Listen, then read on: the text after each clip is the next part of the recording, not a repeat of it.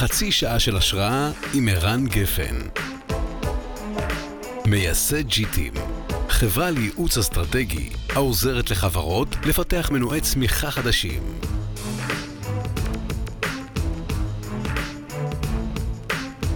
אהלן קרן לוי, מה שלומך? אהלן, קרן לוי, איך אני עושה אותך כבר כמו איזה... לא, אני לגמרי קרן לוי. קרן לוי כזה בשוונגום? כן, עם כל הפעמים שהתחתנתי, אף פעם לא החלפתי את השם.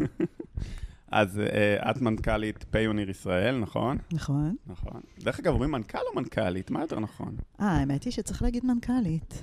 את חושבת? כי זה גם ראשי תיבות. נכון. אז בואו נעשה את זה מנכ"לית בכל זאת. נעשה את זה מנכ"לית שיהיה ברור, נכון? לגמרי. יש פה חשיבות ליוד והטף בסוף יש חשיבות. ומי שמקשיב לנו, דבר ראשון שלמדתי עלייך, זה שאת שותה קפה שחור כזה כמו נהג מסעית, נכון? נהגת. אוקיי, נהגת מסעית. שחור עם רבע כפית סוכר. שחור עם רבע כפית סוכר. זיכרונות מהצבא. יפה. זה חשוב דרך אגב, את חושבת? מנכ"לית, נהגת? לגמרי. תסבירי למה. יש את המשפט הזה הנורא ברור, שאי אפשר לחלום את מה שלא רואים, נכון? אז כן, אז לגמרי. תספרי רגע מה זה פיוניר, רק שנכיר. אני אספר מה זה במינוחים הכי פינטקים של זה, ואחרי זה נדבר על מה זה באמת, אוקיי? אולי נתחיל מהבאמת דווקא. נראה לי שקשה להבין את הבאמת, אם לא שומעים את המונחים הפינטקים. אז תזרום איתי ונראה לאן זה הגיע. את הנהגת שלנו להיום. אז פיוניר בעצם העבירה, או פיתחה, פלטפורמה להעברת כספים בין חברות בעולם. עכשיו זה נשמע נורא טריוויאלי, נכון? כלומר, אנחנו מכירים בנקים, נולדנו בישראל. עושה לי ווייר. כן, ווייר, סוויפט, תשתית בנקאית די מוצלחת יחסית בישראל. אבל כשאתה חברה אמריקאית, כמו אמזון, גוגל, גטי אימג'ז, פייבר, ישראלית, למה רק אמריקאית, אפורק וכאלה, ויש אתגר נורא גדול בלהעביר כסף לכל הפרילנסרים שצריך להעביר להם כסף. כי רובם לא יושבים בישראל, או רובם לא יושבים בארצות הברית, שזו המדינה שיושבת בחברה עצמה. רובם יושבים בבנגלדש, בהודו, באוקראינה, בלרוס, פקיסטן, ויפן, וסין, וכדומה וכדומה. ולהעביר כסף בין מדינות בעולם זה אתגר לא פשוט בכלל, וגם נורא יקר. וסתם, אמרת סוויפט, אז סוויפט גוזר איזה $60 על כל העברה, ולפעמים העברה עצמה יכולה להיות כמה מאות או אלפי דולרים. קיצור, זה מאוד לא אפקטיבי להעביר כספים בעולם. וזה השלב... וככה זה התחיל גם? האמת היא שזה לא התחיל ככה, ליובל היה איזשהו חלום, יובל טל, היזם של פיוניר, הוא נורא ציוני בהוויה שלו. והיה לו איזשהו חלום גם לעסק משפחתי קטן, בסדר? אנחנו משפחה עכשיו של 2,000 אנשים, קטן זה לא, די חמולה יותר. והיה לו חלום לאפשר לצעירים בעולם לקבל כסף בצורה יותר טובה מההורים שלהם. וזה היה בשנים הראשונות של העסק, ב-2005 עד 2007. למה צעירים היו צריכים לקבל כסף בצורה יותר נוחה? אז עכשיו על כל החבר'ה הצעירים היהודים הצעירים, שמגיעים לארץ בעקבות תגלית, מסע, רמה, כל מיני משלחות כאלה. זה היה ה-use case הראשון. זה היה ה-use case הראשון. עד שקרו כמה דברים. הדבר הראשון היה זה שפיוניר חטפה איזה אירוע פרוד מזעזע, כי כל הילדים הצעירים האלה מספרים להורים שלהם שהם עושים כל מיני דברים עם הכסף. דה פקטו זה לא מה שהם עושים עם הכסף כשהם מגיעים לארץ. והדבר השני זה שהוא בדיעבד פגש את מי שהיום הוא המנכ"ל של החברה ב-11 שנים האחרונות, במאסטרקארד, והוא אמר לו, תקשיב, זה ממש לא רעיון טוב, אי אפשר לעשות מזה הרבה כסף. ואז פיוניר בעצם ב-2007 התחיל לעשות פיבוט, בימים האלה של ה-Web 2.0, וכשהתחילו לפרוח כל הזירות מסחר, המרקט פלייסים, והבינה שה-use case הקצת יותר מתאים לפעילות שלנו, עם גם באמת חזון לשנים קדימה, זה להעביר כסף בין חברות, ולא בין אמא לילדה שלה שנוסעת לטייל בישראל. אבל התשתית אותה תשתית טכנולוגית, סליחה שאני חופר אותה. בסדרי גודל, תשתית. כתפיסה? כתפיסה, לנסות למצוא דרך לייעל להעברת כספים בעולם, כן, כתפיסה כן. תסביר לי את זה לאידיוט בפיננסי כמוני. איך עושים את זה לא דרך סוויפט? מה האתגר הפיננסי פה? האתגר הפיננסי האמיתי זה לעשות דיקאפלינג, כאילו להפריד בין המדינה של המשלם למדינה של המקבל, זה פעם אחת. והפעם השנייה, שההפרדה הזאת היא גם גוזרת את זה שאתה לא מעביר פתאום כסף בין מדינות, יושב כסף בכל מדינה, מספיק כסף כדי לאפשר משיכות. והדבר השני זה גם אתה קצת ממסך את נושא המטבע. בעצם המשלם תמיד ישלם בדולר, והמקבל יקבל במטבע הלוקלי שלו. אז יש פה ניהול מלאים, המלאי שלנו הוא כסף. בהמון המון מטבעות, למעלה מ-60 מטבעות, והעסק הוא גלובלי, הוא מעביר כסף היום ל-190 מדינות. רגע, אז רק שאני אבין. אם אני רוצה מחר להקים מתחרה לווייר, אני צריך שיהיה לי הרבה כסף בקופה, בהרבה מדינות, כי הוא צריך לצאת באותו רגע. אני מנסה רגע, איך אני מקים... אתה צריך לעשות המון דברים. קודם כל, אתה צריך אופרציה שלמה, שתדע לזהות כל מי שבא לפתוח אצלך חשבון, ולהבין אם קרן זאת קרן, ואם זה ערן זה ערן, ואיך אתה מקבל רמה סבירה של הבנה שערן הוא באמת אמור לקבל את הכסף שלו, בגלל שקרן פיתחה עבור האתר, והוא רוצה לשלם לה. זה דבר ראשון שחייב לקרות. אז אני עושה איזה זיהוי ואמינות. נכון, שב-2005 ו-2007 זה לא היה כזה טריוויאלי, היום יש המון טכנולוגיות, בין אם פיתחנו אותם בבית ובין אם קנינו אותם מבחוץ. אוקיי, אז זיהיתי שהוא לא איזה בתקווה לא איזה רמאי. נכון, ואז אתה צריך בעצם לייצר תשתית שלמה שנשענת גם על הבנקים, עם הרבה טכנולוגיה מאחוריה, שיודעת לנהל את המלאי הזה של הכספים, בצורה שהיא באמת מאוד מאוד אפקטיבית, כדי שזה יהיה בסוף זול, וכדי שייתן לאנשים את התחושה שהם מקבלים את הכסף בצורה לוקלית, כמו שהיית מקבל את הכסף מחשבון בנק הישראלי שלך לצורך העניין. אז למה הבנקים לא פותרים את זה? שיורידו את העמלת ווייר, הם כבר מחוותים, כבר יש להם את כל המערכת מוכנה, למה הם לא פשוט אז פותרים? באמת המתחרה הכי גדול שלנו עד היום זה הבנקים, כן. והבנקים באמת מתאימים לעברות נורא גדולות, שאינטל שולחת כסף לא יודעת למי, בסדר? אבל באופן עקרוני, שעסקים צריכים לשלוח כסף בסכומים של $1,000, וגם עשרות וגם $100,000, כל התשתית הזאת הופכת להיות נורא יעילה, כי כל אחד מהבנקים רוצה לגזור קופון בדרך. והדבר השני, כשאתה מנהל חשבון בנק, אני מקווה שאתה מנהל אותו בחוכמה ואפקטיביות, אתה בדרך כלל לא הולך לבנקאי שלך או לטלר שלך, ומתווכח איתו על עמלת המרה. בכלל אין לנו כוח בתור אינדיבידואלים להתווכח על עמלת ההמרה. וכשאתה עובד עם חברה כמו פיוניר, שכבר מראש יודעת להמיר כסף בעולם בצורה יותר זולה, אתה נהנה בין זה שאנחנו בעצם התווכחנו עבורך.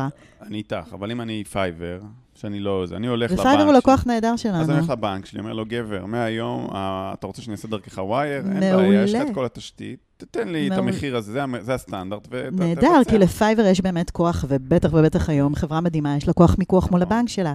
אבל כל מפתחת, מעצבת אתרים שמקבלת את הכסף דרך פייבר, הצבתי עכשיו בדיוק לוגו, שלחתי $30 דרך פייבר לפקיסטן, בסדר? לאותה מפתחת או מעצבת לוגו, אם אין כוח מיקוח מול הבנק שלה. משלמת גם בצד שלה? ברור, כי בעצם נחת לדולר פתאום בחשבון הבנק שלה בפקיסטן. עכשיו, בואו נתחבר שנייה למה שאמרתי מקודם, החלק שהוא לא הטכני של הקמת פלטפורמה, יש פה קטע מדהים של לאפשר לאותה פקיסטנית להישאר בפקיסטן עם המשפחה שלה, וליהנות מזה שיש לה קישורים אדירים, ופלטפורמות כמו פייבר יודעים להנגיש את הקונה האמריקאי לקישורים, ובעצם לתווך בינה בין הקונה לבין הקישורים של הבחורה בפקיסטן. ובעצם אם פייבר לא ידעה לשלם לפקיסטן, הם לא יכלו לאפשר לפקיסטנים למכור את השירותים שלהם דרך הפלטפורמה. אז פתרנו את הבעיה גם לפקיסטנית, נשארת במדינת היעד שלה ועושה שם כסף מהכישורים שלה, וגם לפייבר שיכולה לפתוח בעצם עוד ועוד מדינות בעולם ולהיות פעילה בהם. כי כשאתה לא יכול להעביר כסף, יש עוד חסמים למסחר אלקטרוני, אבל כשאי אפשר להעביר כסף, אי אפשר לקיים את העסק הזה בעצם. אוקיי, מה עכשיו? תספרי קצת על החברה, מבחינת הגודל שלה, אמרת שהיא נסחרת, אני מבין שהיא נסחרת, אז קצת, מה קורה? אז החברה, לדעתי, סדרי גודל של 2,100 אנשים בעולם. איפה לא? אז עוד לפני הקורונה, בסדר? היום ברור שכל...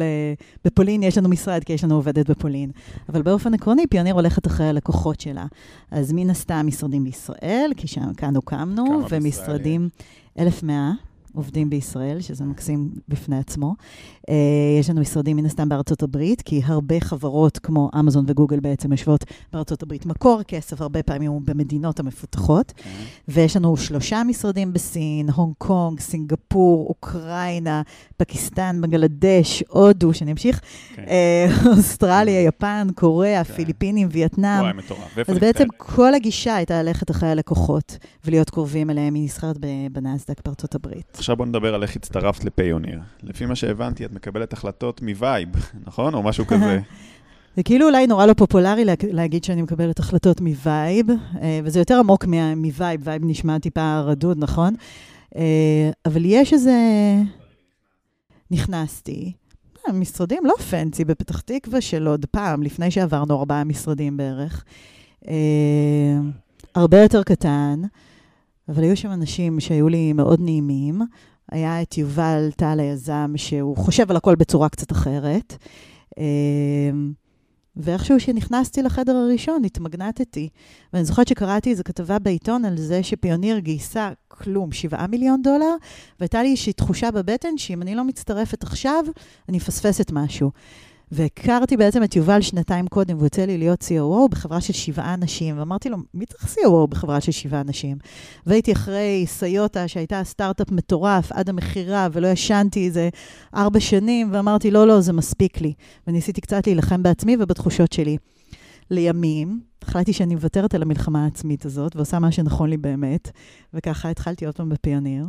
ויש משהו שנכנסים לסביבה, כמו שנכנסתי הבוקר ופגשתי אותך, יש משהו נעים, טבעי, ויכול להיות שאני עכשיו אמורה לעשות רציונליזציה להחלטה הזאת, אז אני יכולה להגיד לך שהיזם היה יזם שהצליח פעם אחת, ואני יכולה להגיד לך שפיימנטס זה בעיות מורכבות, ואני אוהבת לפתור בעיות מורכבות, ובעיות מורכבות בדרך כלל מצריכות צוות, ואני אוהבת לעבוד בצוות, אבל הכל זה קצת רציונליזציה של האחרי, ובאמת הרגיש לי נעים וטוב, וכבר הייתי עם ילדים, והחלטתי עדיין לעזוב את לאומיקארד, שהיה לי שם לכאורה מאוד נוח, ולאומיקארד היא חברה מקסימה, עדיין בעיניי, חברה ממש מקסימה, אבל משהו דגדג לי. נכון, לגמרי הדליק אותי. מה התפקיד שלך היום בפיוניר? אז אני עושה כמה תפקידים. אז בעצם בדצמבר 2019 קנינו חברה, ואני הובלתי את הרכישה של החברה הזאת, כמובן עם צוות שעבד על זה איתי ביחד, והיום החברה הזאת בעצם הפכה להיות אחת היחידות העסקיות, שאנחנו בונים סביבה את אחד ממנועי הצמיחה של פיוניר, ואני מובילה את הפעילות העסקית הזאת, אז אני הג'נרל מנג'ר מנכ"לית של הפעילות העסקית הזאת, שתאפשר בעצם לעסקים לקבל כסף גם מלקוחות שלהם שהם קונסיומרס, ולא רק מחברות. זה דבר ראשון. חוץ מזה, אני המנכ"לית של פיוניר בישראל. אז אני המנכ"לית של פיוניר בישראל, יש פה 1,100 אנשים עם צוות מדהים. ועכשיו, וזה מינוי יחסית חדש, אני גם הנשיאה של פיוניר הגלובלית, אחרי שהייתי 12 שנה COO של פיוניר. מה זה נשיאה? נהיית לי בוז'י הרצוג? קודם כל הייתי מעדיפה שזה יהיה כמו אובמה, אבל באופן עקרוני, יש משהו בנסיעה שקצת מאפשר לך לבחור לאיזה מקומות נכנסים יותר או פחות. אז זה המון קשרי חוץ, כמו שאתה אומר, זה באמת כאילו כמו של שגרירה ונסיעה.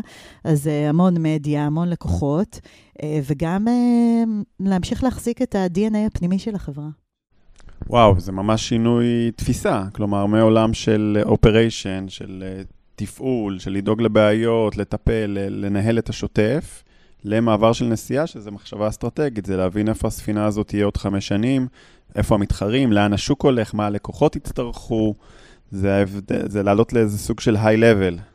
נכון, קודם כל אני חושבת שהקישור המרכזי שלי זה אנשים, אז דווקא זה כמעט בכל תפקיד נכון?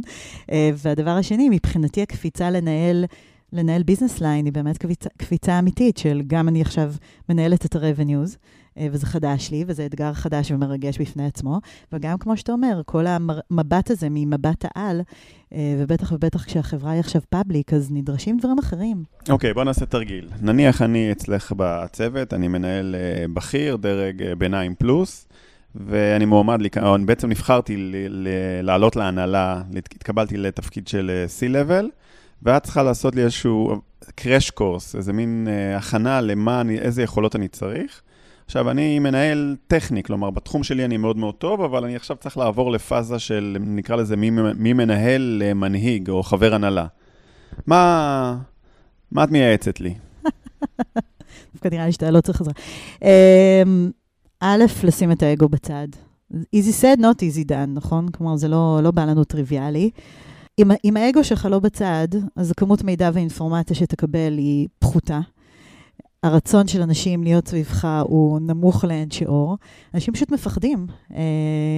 זה מעורר את כל החוסר ביטחון אצל כל האנשים מסביב בצוות. אז אגו בצד זה אומר שיש פגישה. לאו דווקא את מתנהלת כמו האישה הכי בכירה בחדר, אלא להפך, נותנת לעוד אנשים להביע את הדעה שלהם, כמה שיותר דעות יגיעו לשולחן, כמה שיותר דייברסיטי בכלל באופן עקרוני יגיע לשולחן, ככה כנראה יהיה יותר טוב. אני אגיד לך מה הבעיה. הבעיה היא מודעות עצמית. למעשה, כל אחד חושב שיש לו מודעות עצמית, אבל למעשה, כמו שאומרים, הגמל ודבשתו, אז רובנו חסרי מודעות עצמית רוב הזמן. וכמנהל זה נורא חשוב שתהיה לך מודעות עצמית. נכון, צריך לעבוד על זה. אני אתן לך כמה דוגמאות. א', אני היום, כל יום שאני מגיעה למשרד, אני מרגישה שאני צריכה לזכות באמון של האנשים שעובדים איתי. בסדר? אין מקום לתחושה כזאת של שיכרון חושים, כמו שאתה אומר. ויש משהו, גם כשבלילה אחרי ההנפקה, למחרת טסתי חזרה הביתה, עשיתי קצת כביסות, הייתי עם המשפחה, הייתי עם הילדים, כאילו חוויתי את החזרה לקרקע. הדבר השני, סתם אני אתן לך דוגמה אנקדוטלית קטנה, יש לנו משרדים בסין, וטסתי במיוחד לסין, וישבתי שם 3 ימים, ואמרתי לכל הצוות הסיני, אל תשנו את הפגישות לאנגלית בשבילי, כי מאבדים את כל המהות ואת כל הווייב ואת כל האותנטיות של הפגישה. פשוט ישבתי 3 ימים בפגישות, אז ישבתי 3 ימים בסין, בבייג'ין, בשנזן, נפגשתי עם כל האליפיי, אלי אקספרס וכאלה, וישבתי 3 ימים משועממת, כי הם דיברו בסינית, וזה היה בסדר. זה השיג את המטרות של הנסיעה הזאת. במקום להגיד, רגע, הטיסו אותי מארצות הברית. לא, ביקשתי שיתרגמו לי אחרי הפגישה, כדי לא להרוס את הפלואו של הפגישה. מטורף. ישבת 3 ימים בלי להבין מילה, כי העדפת שהפגישה תתנהל בווייב הנכון, כי זה יותר חשוב. אני מניחה שכן, כן. וגם מכל משפט ארוך בסינית יוצא משפט נורא קצר באנגלית. אבל בדיוק, כזה. אבל בדיוק, ההתנהלות, אגו נורא מפריע להתנהלות הבריאה, נכון? עכשיו, ברור שלכולנו יש אגו, פשוט כמו שאתה אומר, צריך לדעת לחבות אותו. אין מה לעשות, בסוף, ודרך אגב, הכי בעד אנשים דעתנים, אני מניחה שאני מאוד דעתנית, אני מניחה שאנשים יגידו שאני מאוד דעתנית, ובסוף כן צריך לקבל החלטות, אבל כן צריך לאפשר הרבה יותר קולות. אני מסתכלת היום על הדור הצעיר, אני בת 47, הדור הצעיר, אנשים מביאים פרספקטיבות אחרות לגמרי, יש להם פרספקטיבות על ניהול אחרות לגמרי, והרצון הזה להמשיך וללמוד כל הזמן, הוא גם, כלומר, אם יש אותו, אם סקרנים מספיק, אם רוצים ללמוד מהצוות, אם אני אהיה איתך בישיבה, אז יש מצב שאחריה, תגידי לי על זה משהו, נגיד שלא הקשבתי? א', ברור שזה קורה. זה קורה גם לי, כן? אני בטוחה שאני לא מצליחה ליישם את כל מה שאני חושבת עליו. אני אגיד לך, ערן, שנייה, בוא נדבר רגע על איך התנהלת בפגישה, ונפרק את זה הכי טבעי, דרך אגב. כלומר, אני אחפש כל מי שאני צריכה להנדס את התקשורת מולו, זה בעיה. אנשים שלא מזמינים פידבק, נורא מפסידים, בסדר? וזה נשמע נורא קלישאתי, אבל אם אני צריכה לבוא לעובדת או מישהו בחברה ולהנדס את איך אני אתן את הפידבק, זה אומר שאיבדנו גם חלק מהאותנטיות. אז אני אשתדל להגיד את זה הכי טבעי והכי במקום, והכי קרוב גם הכי קרוב למקום. זה משהו שלמדתי, דרך אגב, מיובל טל, הוא היה שואל אותי, איך הייתי? תני לי פידבק, כי ככל שגם עולים בשרשרת הניהול, פחות אנשים מגיעים ונותנים לך פידבק. זה לא נעים, אנשים יותר רחוקים ממך, אז תמיד יובל היינו יוצאים מפגישה, דבר ראשון שהוא שואל אותי, איך הייתי? אז תמיד הפתיע אותי בהתחלה. והוא גם היה מצפה לשמוע את האמת, שזה בכלל מדהים. כן, אני משתדלת. אני חושבת שאתה רואה אם מישהו מזמין פידבק, או מישהו מעדיף לא לשמוע. ואנשים נכון? שלא יודעים לקבל פידבק, זה מה, זה שותה, נכון, זה שותה אנרגיה? זה לא כשיקח ממני את האנרגיה, זה פשוט יהיה לא אמיתי בסופו של דבר. אז אם אפשר להגיע בצורה הכי אמיתית, ולא להנדס את כל כלומר, אם אני צריכה ממש לברור מילים לפני שאני באה למישהו מהצוות, לא, ולעשות את זה הכי ברגישות כמובן, אבל אז מאבדים חלק גדול מהמתנה הזאת, מהפידבק הזה שאפשר לתת למישהו, נכון? שאתה מרגיש שיש איזו חומה כזאת, שמעדיפים לא לשמוע, נכון? גם פידבק הוא נורא מערער, נכון? זה דבר שהוא נורא מערער. וכולנו, לא, אולי לא כולנו, הרבה מאיתנו חסרי ביטחון, כולל אותי כמובן, ויש משהו מאוד מערער בפידבק. ואם אני חסר ביטחון ולא יודע לקבל פידבק, או שאני מקבל פידבק וזה פוגע לי בביטחון? א', אני חושבת שהמנגנון הזה, יש vicious cycle כזה, נכון? אז חוסר ביטחון גם מאוד מזין את עצמו. דרך אגב, אני בתור בן אדם שיש לו הרבה התפרצויות של חוסר ביטחון, אני חושבת שמזה אני שואבת את המוטיבציה שלי, מזה אני תמיד רוצה להיות עוד יותר טובה. בסדר? ואני לא נותנת לעצמי מנוחה, וזה דרך אגב מאוד מאוד מעייף. אז דווקא הפאטרנים של חוסר ביטחון, אני יודעת לזהות טוב, באנשים אחרים גם כן. זה שומר אותו ערני, זה שומר אותו רוצה להתפתח לגמרי, כן, עד גבול מסוים, נכון? כלומר, עד הגבול שזה מרתיע, עד הגבול שזה לא מאפשר לך להתקדם או להתפתח, בסדר? ויש איזה פיין ליין כזה בין תנודות כאלה של עודף ביטחון, כמה הוא מסוכן, וכמה חוסר ביטחון יכול להיות משהו שמעכב גם. להיות נורא אותנטי, אי אפשר to fake it. לא מאמינה שמישהו יכול, מישהי יכולה לאורך זמן, לנסות לא להיות אני או אתה, בסדר? אני יכולה לתת לך דוגמה, כשאני התחלתי, דווקא בסיוטה היה ניהול קצת גברי כזה, וניסיתי להיות גם בניהול הגברי. אני זוכרת שהיו רבים, והיו אחרי שנייה הולכים לאכול חומוס ביחד, ומשהו לא היה מסתדר לי. זה לא התאים לי בהתחלה. לוקח לי זמן לעשות פרוססינג לזה שכרגע היו לנו ויכוחים שגם עלו לטונים יותר גבוהים, ואחרי שנייה הולכים לאכול חומוס ביחד. לקח לי זמן. ואני חושבת בהתחלת הקריירה שלי כאישה, ניסיתי נורא להחביא את החלק הזה של האישה. נגיד, לדוגמה, קבלת החלטות. כמה עושים אותה מהבטן וכמה עושים אותה מהראש, או מסד נתונים. וברור, בדקתי את כל החלופות והנתונים הראו לי. לא אמיתי. או כמה בעצם להחביא את התכונות האלה. אני דואגת לצוות שעובד איתי. אני באמת דואגת לאנשים שעובדים איתי. אני גם תלויה בהם בסופו של דבר בתור מנהלת, אבל יש פה דאגה אמיתית, זה אנשים, אנחנו כולנו עוברים משברים ביחד, אנחנו עוברים את החיים יחד עם העבודה. אז יש דברים כאלה שאולי לא מקובלים בעולם הניהול, וניסיתי בשנים הראשונות להדחיק אותם, וזה לא התאים. בקיצור, אני חוזרת לנקודה, פשוט צריך להיות אותנטיים, להיות אמיתיים. אנשים, זה מוריד חסמים גם לאנשים. הנה, עכשיו אנחנו שותים קפה, אתה נותן הרגשה נורא טובה, הקפה שחור מעולה, שמת לי טונות של סוכר, יותר נעים לנו, נכון? אנחנו יותר אמיתיים. זה בדיוק האתגר בתור מנהל או מנהלת, לדעת לייצר מסביב את הסביבה שאנשים יוכלו להרגיש בטוחים ויוכלו להצליח. זה אחד האתגרים הכי גדולים בתור מנהל, לסדר גם את הפלייגראונד של הצוות שלנו, נכון? לסדר עניינים שיכולים להוסיף פריקשן ולתת לאנשים שלנו באמת לפרוח. אז אם אתה אותנטי, רוב הפעמים אנשים יהיו אותנטיים לידך. אז אם המנהל מתנהל בצורה שהיא מזמינה, רוב האנשים יורידו חלק מהמסכות שלהם. ויש כאלה שלא, ואולי זו סביבה שפחות מתאימה להם. ואפרופו הסביבה הבטוחה בשביל אותנטיות, איך את פותרת את זה כשאת כמנהלת רוצה לייצר את הסביבה הפתוחה והבטוחה הזו, אבל יש אנשים שלא מתפקדים מספיק טוב, ואת צריכה לפטר אותם, ואז זה עלול לזעזע את הצוות ולפגוע באותה תחושת ביטחון שמייצרת את האותנטיות. תראה, אני זוכרת זה לא נעים לפטר, בסדר? לאף אחד. בשום סיטואציה, לא משנה אם צריך לפטר בגלל שחברה נסגרת, או שצריך לפטר בגלל שצמצומים, או שמישהו פשוט לא מתאים. אני חושבת שהדרך שלפחות סיגלתי לעצמי, וזה מקומות הרבה פעמים שה-DNA של החברה מתנגשים באמת עם זה שבסוף אנחנו חברה למטרות רווח, נכון? ויש גם הרבה אנשים שתרמו בימים הראשונים, אבל הם פתאום פחות מתאימים לחברה הגדולה ולמתפתחת. הדרך שעבדה לי זה לחשוב על כל השאר. בסדר? אוקיי, אז יש כאן מישהו או מישהי שפחות מתאימים, בדרך כלל פחות מתאימים ל-DNA, ואולי גם עושים את העבודה שלהם פחות טוב, וזה פוגע בכל השאר. והמחשבה הזאת של כל השאר, כל שאר האנשים שתלויים בנו בתור מעסיק, או שפשוט באים שיהיה להם טוב בעבודה, ויש איזה מישהו אחד שהוא מספיק ג'רק להרוס לכולם את היום-יום שלהם, המחשבה על כל מי שנשאר, וגם מן הסתם שיש מסר כשנפרדים ממישהו, היה מסר, למה עשינו את זה? אני זוכרת בשנים הראשונות של פיוניר, או שלב מסוים שהתחלנו קצת לדגום אנשים, וכמובן לבקש משוב חזרה. אחד הדברים שהם אמרו זה שאנחנו לא מפטרים מהר מספיק. וזה הפריע להם, זה פגע גם במצוינות שהם רצו להגיע אליה, וגם הם עליהם מן הסתם, וגם אתה רוצה להרגיש טוב בצוות, אתה רוצה שאנשים ימשכו אותך קדימה, ואנשים הרגישו את זה. וזה היה אחד הפידבקים החשובים שלמדנו בתור חברה, ותיקנו את זה. רגע, אמרת פידבקים, היום זה כבר חלק מהשיטה, זה כבר בתוך ה-DNA? כן, זה לגמרי בתוך ה-DNA, וגם כשאתה חושב על זה, אנחנו כבר חברה גדולה, ואחד הדברים זה שלפעמים קשה להרגיש את ההארדביט של אנשים, נכון? גם כי הם מפוזרים, גם לפני הקורונה ב-24 משרדים, אחרי הקורונה, לא יודעת, אלפי חדרים בכל מיני מקומות בעולם, אז אנחנו מנסים לבקש כמה שיותר פידבק בכל מיני דרכים ושיטות, בין אם זה משובים, שזה בהתחלה נראה לי תמיד נורא קר ומנוכר, אבל יש משהו בזה שזה אנונימי ואנשים באמת נפתחים, וכמה שיותר לשבת עם הצוותים ולעשות סקיפ לבלים ולהכיר את האנשים בחברה ולהרגיש אותם, וגם בדרך הכי פחות פורמלית שיש כשאפשר, שזה עכשיו חסר מן הסתם עם הקורונה. לגמרי.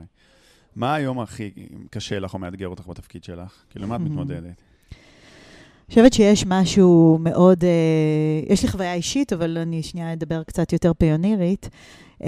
א', להצליח לנהל חברה גלובלית, מבוזרת, שעדיין אנשים הרגישו בה מאוד טוב, זה אתגר גדול, כשחברה גדלה, זה אחד האתגרים הכי גדולים, גם לי באופן אישית.